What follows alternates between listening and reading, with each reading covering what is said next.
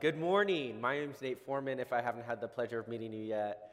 I am the leader of the Siebert MC at Let's Go.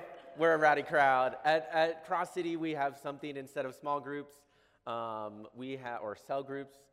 We are intentional about calling our groups missional communities with the intentionality of being on mission together.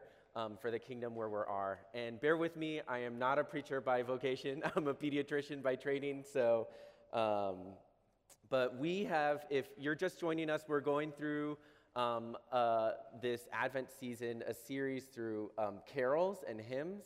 And so this week, our carol that we're doing is Joy to the World, Let Earth Receive Her King. Really excited to be really unpacking the kingship of Christ, what that means for us and what that means for our lives and our mission here on earth. So let's pray. Jesus, I'm really excited for this morning, for this time that you have given us to be together in your word. I just present myself as a vessel for you. Let nothing unwholesome or untrue come out of my mouth. Holy Spirit, we welcome you into this place, that you would fill our hearts and minds with your presence, that we would know you deeper and more truly this morning. Amen. So Joy to the World. It's actually one of the most popular Christmas carols, actually the most popular Christmas carol in English. It was originally not a Christmas carol. It was written as a hymn by a Mr. Isaac Watts, summarizing Psalm 96 through 98. And I just wanted to read the verses because it's something that we oftentimes will sing, and yeah, we know all the words, but sometimes when you see the words or read them more slowly, you get a little bit more out of it. So, joy to the world, the Lord is come. Let earth receive her King. Let every heart prepare him room, and heaven and nature sing. Joy to the world, the Savior reigns. Let men their songs employ, while fields and floods, rocks, hills, and plains repeat the sounding joy. He rules the world with truth and grace, and makes the nations prove the glories of his righteousness and wonders of his love. The focus of this really is on Jesus, which is interesting that he summarized a psalm that was written thousands of years before Jesus' birth, but it foretold of the coming of the King. When the angel spoke to Mary and told her in Luke chapter 1 that she was going to give birth, he said, "Do not be afraid, Mary, for you have found favor with God. And behold, you will conceive in your womb and bear a son, and you shall call his name Jesus. And he will be great and will be called Son of the Most High. And the Lord God will give him the throne of his father David, and he will reign over the house of Jacob forever. And of his kingdom there will be no end." Even from before his birth, Jesus was foretold to be a king. He was a king. And that's what we celebrate at this time of Christmas, is we get to celebrate that Jesus came to secure his rule and reign on this world. You know, in America, we're really not good at recognizing kings or understanding about kings because we don't like kings. You know, 250 years ago, we declared our independence from a king, and we don't want any more kings. But the gospel teaches us that there is a good king and a true king, and actually we should desire the best king for our lives. I'm not very good at thinking about kings. I think of like the tyrants or Middle Ages. They got a bunch of knights. They go around, they beat up people, they flog the women, and they steal from the beggars. I don't know. Not many good pictures of kings come to my mind. So I wanted to go through about what would make a good king. If we had to imagine what would make a good king, and kind of compare that to what the Bible says about Jesus or what Jesus says about himself. So one of the first things I thought of was a good king has to lead with humility. They have to walk humbly before their people. They have to care about them. In Philippians 2, let's talk about Jesus being the ultimate sign of humility. In Philippians 2, he says, "And being found in the human form, he humbled himself by being obedient to the point of death, even death on the cross. Therefore, God has highly exalted him and bestowed on him the name that is above every other name, so that at the name of Jesus every knee should bow in heaven and on earth and under the earth, and every tongue confess that Jesus Christ is Lord, to the glory of God the Father. The next thing I thought of was kings have to protect their people. You know, they go to war, they fight with armies, but they don't just go to war to like get new territory. A lot of times they go to war to protect their people from invaders. Jesus talked about himself a lot as a shepherd, or he was explained a lot as a shepherd who cares well for his sheep. And he said, "My sheep hear my voice, and I know them. They follow me, and I give them eternal life. And they will never perish. No one will ever snatch them out of my hand. My Father who has given them to me is greater than all, and no one is able to snatch them out of the Father's hand. I and the Father are one." Not only does the king protect his people, but he also makes laws. Laws aren't there just because they want to like tell us what to do all the time, but laws are important for us to take care of ourselves and to make sure that there's governance. Jesus talks multiple times throughout John 15 and other places, "He who loves me keeps my commandments." He also says, "He who loves me will be loved by my Father, and I will love him and manifest myself to him." And finally, a good king is generous with what he has. Can I think of somebody more generous than Jesus? In fact, he talks about in Luke 7 what generosity as a parent is and how God the Father compares to that. He says in Luke 7, verse 7, "Ask, and it will be given to you. Seek, and you will find. Knock, and it will be open to you. For everyone who asks receives, and the one who seeks finds, and to the one who knocks it will be opened. Or which of you, if his son asks him for a piece of bread, will give him a stone? Or if he asks for a fish, will he give him a serpent? If then you who are evil know how to give good gifts to your children, how much more will your Father who is in heaven give good gifts to those who ask?" These are all different aspects of what I thought when I think of a king. These are things that most kings are lacking. But these are aspects that apply to Jesus as well. He came to rule and to reign, not as a tyrant, not as somebody who beats other people up, but as a humble leader who led by example and led first by laying down his life. He led in a way that no other king has ever led his country. And he took the way that leaders lead, and he kind of turned that upside down. He talked about the last being first. We don't need to fear that a tyrant is leading the world or our lives or our kingdom, but we can rest in the comfort knowing that Jesus was born to be the true king, the perfect king of the world. Backwards. I learned from Scott Burns on how to work this thing, so. But Jesus isn't automatically our king. It's not something that we just get immediately because we're born into this world and now we get to have Jesus as our king. In fact, the Bible talks multiple places, notably in Romans 9, for while we were enemies with God, and he talks elsewhere about us being aliens, alienated from the Lord. We're born enemies, citizens of the kingdom of this world. We were born into darkness, and all we know is darkness. We follow the king of ourselves. That's the king that we know. We walk in the flesh. We walk in our kingdom of darkness.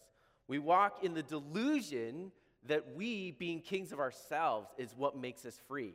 I get to choose what I want, when I want it, how I want it, and that is freedom. But the Bible kind of turns that around and shows us that that's actually slavery. Adam and Eve kind of took the first step into that world of darkness, and I think it bears witness into what we as well do. So going to Genesis chapter 3. Now the serpent was more crafty than any beast, and he said to the woman, "Did God really say you must not eat of any tree in the garden?" Notice how he kind of twisted what God said there. And the woman's like, "Yeah, we can eat any fruit except for the fruit in the middle of the garden, because if we eat of that, then surely as soon as we touch it, we're going to die. And then the serpent started and he said, but you're not really going to die. God knows that when you eat of it, you'll become like him. He doesn't want you to become like him. He doesn't want you to be king. He wants to be king. And so Eve kind of that first time took the step to realize, to think that, I don't think I want God's kingship in my life. I want to be my own king.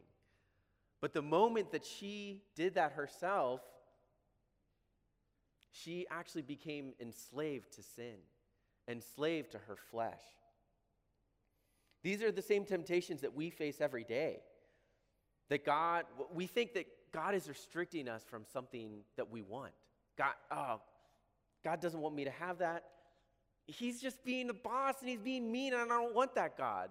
But really, God is wanting what's best for us. Christ calls us out of slavery. In John 8, he says, truly I tell you, everyone who sins is a slave of sin. And a slave of sin is not a permanent member of a family, but the Son belongs to that family forever. So if the Son sets you free, you are free indeed. In Romans 6, he talks about, do you not know that if you present yourselves as obedient slaves, that you are slaves to whom you obey, either of sin, you're a slave to sin, which leads to death, or of obedience, which leads to righteousness. It's kind of so different from what we think of in our country. We think, I have to walk in freedom. I need my freedom, and I want to be free to do whatever I want. But actually, if we obey the Lord, that is walking in real freedom. Christ calls us out of darkness, out of the slavery that we're living, to walk in his light. And how did he do that? He did it by making the ultimate sacrifice. He behaved as no one would expect any king would. He looked at the kingdom of darkness. He looked at you. He looked and he saw you in the dirt and the grime where you were, and he said, I want to die for you. It's mind-blowing. Paul kind of described it a little bit in Romans 5. And I think these couple of verses have really shaped my understanding of gospel and then my view of myself as well. For at the right time, in Romans chapter 5, verse 6 through 11, at the right time, while we were still powerless, Christ died for the ungodly.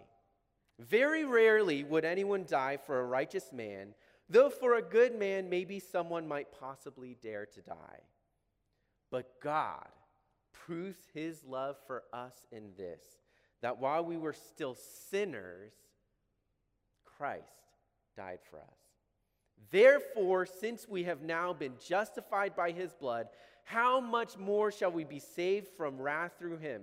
For if, when we were enemies of God, we were reconciled to him through the death of his Son, how much more, having been reconciled, shall we be saved through his life? Not only that, but we also rejoice in God through the Lord Jesus Christ, through whom we have now received reconciliation. Jesus, the true and perfect King, came into the kingdom of darkness, laid down his life for us so that we could become citizens, and not only citizens, but heirs of his kingdom of light. That's amazing. That's crazy.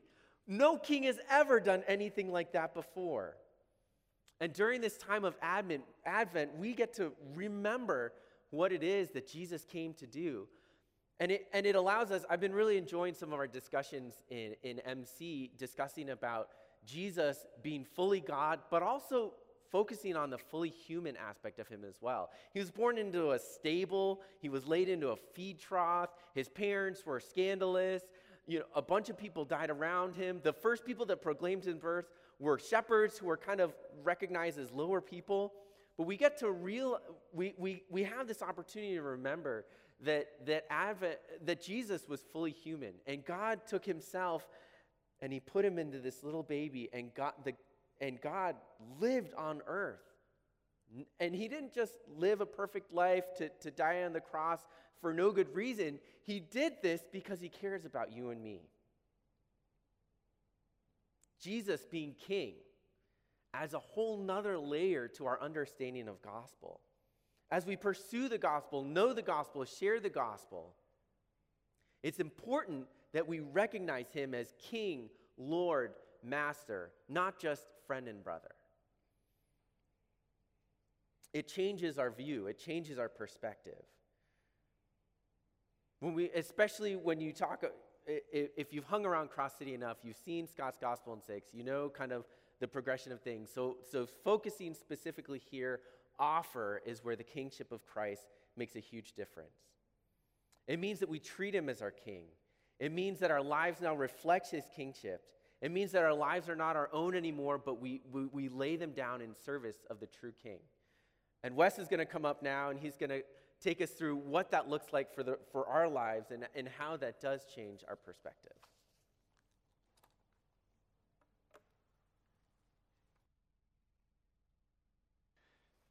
Amen. Thanks, brother.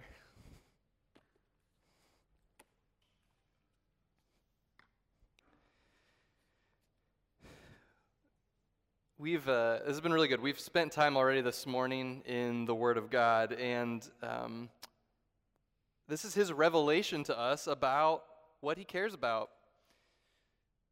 That his kingdom is good. We've learned this. Like Nate was saying, we are called out of slavery, free indeed as we walk in his light.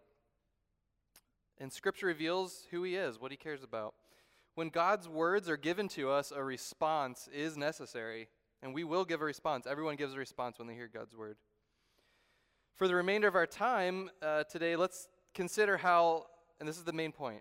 I don't even have bullets. This is the main point for today. The rightful response to our King is worship. So that's kind of like, as long as I'm up here like yakking away, that's what we're talking about. The rightful response to our King is worship.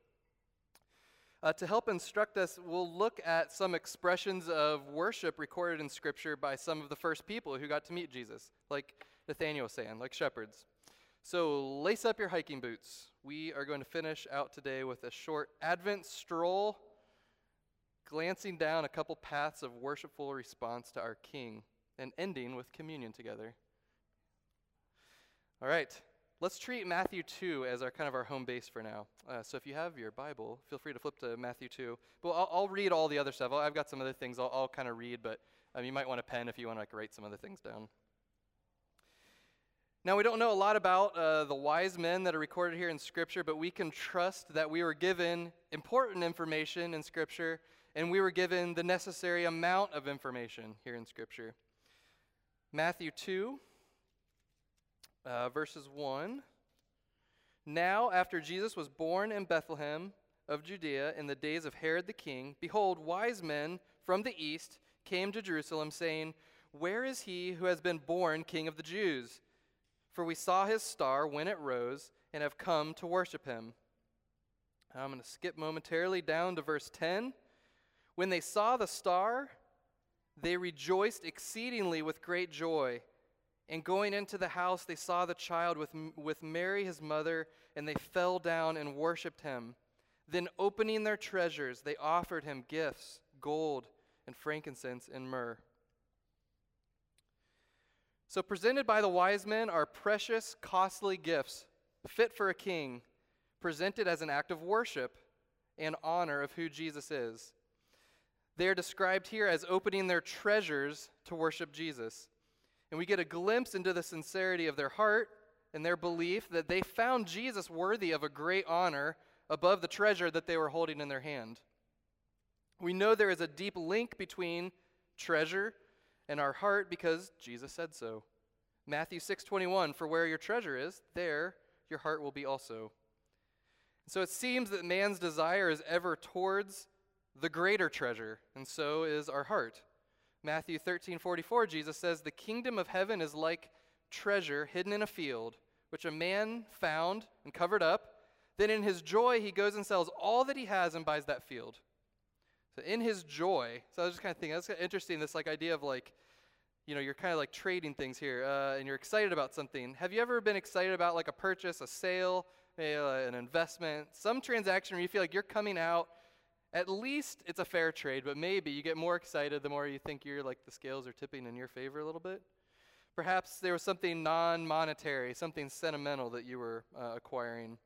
You have some treasure of money or resources, but you're willing to trade them for something you value as greater and which brings you greater joy. So this is getting closer, perhaps, to what's describing on here. Maybe we could sort of understand that as a feeling of what they might have been experiencing. But what they're engaged in is not a transaction at all, but rather it's a gift and a beautiful testimony about what they find as a greater treasure, Jesus. They are described as approaching Jesus, falling down and worshiping him. And earlier they were described as rejoicing exceedingly with great joy.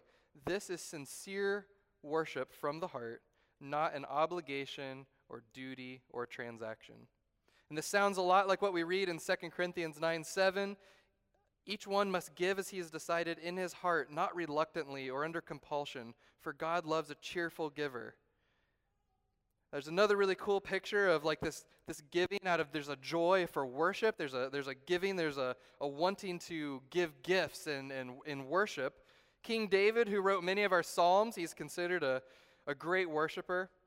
He demonstrates this cheerful giving and has this really sweet prayer here that I'm going to read.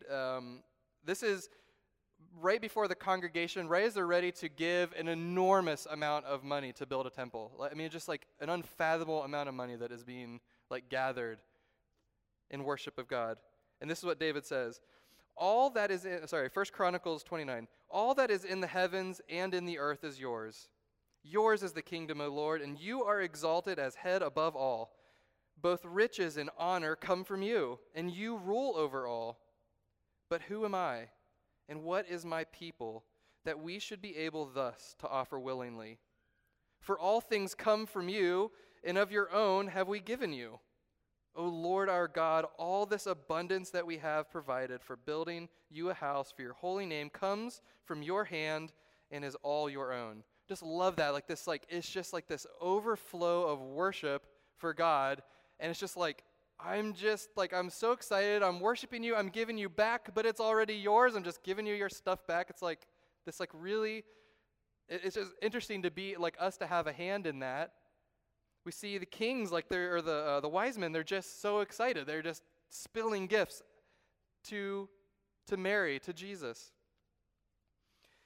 Jesus is worthy of us opening our treasures in worship of him. After all, it's already all his. But if we're to engage in true worship that brings pleasure to God, then it must be from our heart. The Lord sees and judges the motivations of our heart and cannot be deceived. There's a cool picture, Mark 12. Jesus is in the temple. It says he sat down opposite the treasury and watched the people putting money into the offering box. Many rich people put in large sums, and a poor widow came and put in 2 small copper coins, which make a penny. And he called his disciples to him and said, "Truly I say to you, this poor widow has put in more than all those who are contributing to the offering box. For they all contributed out of their abundance, but she out of her poverty has put in everything she had, all she has to live on." Now, this is not simply just a lesson in fractions by our king. Like, it's a pretty good one, but it's not just that. And that used to be my understanding of this. Like, well, okay, she gave 2 out of 2 of all she had. That's 100%. They probably gave, like 1%.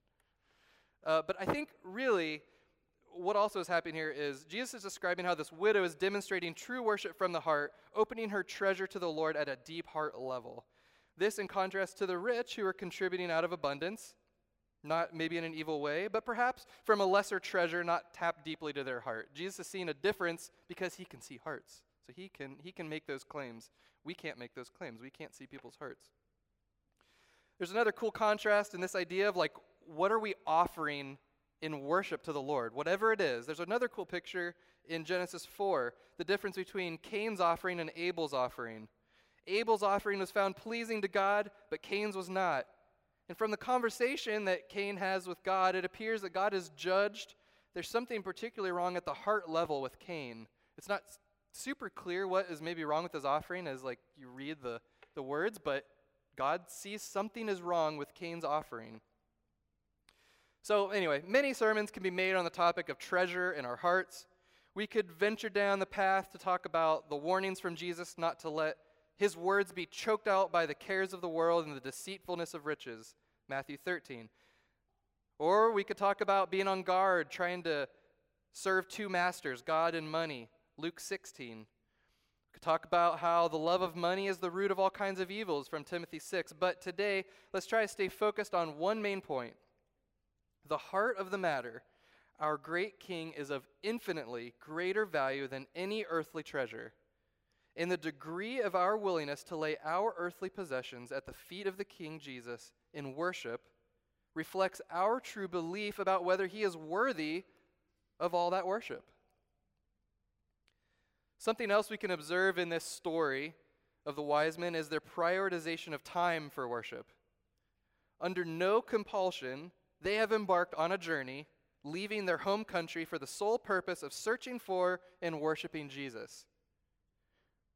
Another cool picture of this kind, recorded about the same time, were the shepherds who received the heavenly chorus proclaiming the birth of Jesus Christ. And Luke 2:15 goes on like this: When the angels went away from them into heaven, the shepherds said to one another, "Let us go over to Bethlehem and see this thing that's happened, which the Lord has made known to us." And they went with haste and found Mary and Joseph and the baby lying in a manger. And then verse 20, and the shepherds returned, glorifying and praising God for all that they had heard and seen, as it had been told them. They are moved to take action urgently at the arrival of the King. And when they leave his presence, they continue to tell people what they have heard and seen. The shepherds are excited, they're in awe, they're full of wonder. Out of the overflow of their hearts, they are sharing the news with others. They are glorifying and praising God. I don't know what all is involved in caring for sheep, but I'm imagining that at that moment, there was probably work to be done. They were doing something with the sheep. I don't know. There's probably things to do. But there's this call to worship from the angels. And it says, nevertheless, they went with haste to find Jesus. So we encountered this other type of treasure, a treasure of, we'll say, time. I don't know. Maybe there's like a proper name for it, but I'll call it the treasure of time. Sounds like a movie. I don't know. So the treasure of time. It's our own time, time being ours to spend however we wish. Some of us guard this more strongly than others, but I believe we do all battle with this to some degree. Our church is filled with people pursuing a lot of things. Many of these things are good gifts to pursue. Education, careers, homes, families, maybe some of us spouses, children. We dedicate time and pursue these things which we believe have value or are perhaps urgent. True worshipers, thinking rightly, understand that time with our King is more valuable than time spent any other way. I love the short story in Luke 10. Perhaps you've heard it. This is Mary and Martha. It says, Luke 10:38, now as they went on their way, Jesus entered a village, and a woman named Martha welcomed him into her house. And she had a sister called Mary, who sat at the Lord's feet and listened to his teaching. But Martha was distracted with much serving. And she went up to him and said, Lord, do you not care that my sister has left me to serve alone? Tell her then to help me. But the Lord answered her, Martha, Martha, you are anxious and troubled about many things, but one thing is necessary. Mary has chosen the good portion, which will not be taken away from her. I love this. Can you feel the frustration for Martha? I wonder, it doesn't say, but I wonder what Martha did. Did she heed the words of Jesus and sit down too? If so, who would do all the work, right? Who's doing all the work? That's how it often is, though, with worship. There will always be work to be done that we can argue needs done before we make time for worshiping our King. It is not a requirement that worship must be efficient, convenient, scheduled. It is a fine and good thing for worship to interrupt our regularly scheduled lives. If worship of God is never interrupting or superseding our schedule or planned activities, then we should consider how deep our affection is truly for him. The truest worshipers of Jesus consider their time most well spent in his presence. Like we discussed regarding earthly possessions earlier, we can say, time with our great King is of infinitely greater value than any other earthly pursuit. The degree of our willingness to lay our plans, our pursuits, our desires, and hobbies at the feet of King Jesus in worship reflects our true belief about whether he is worthy of all worship.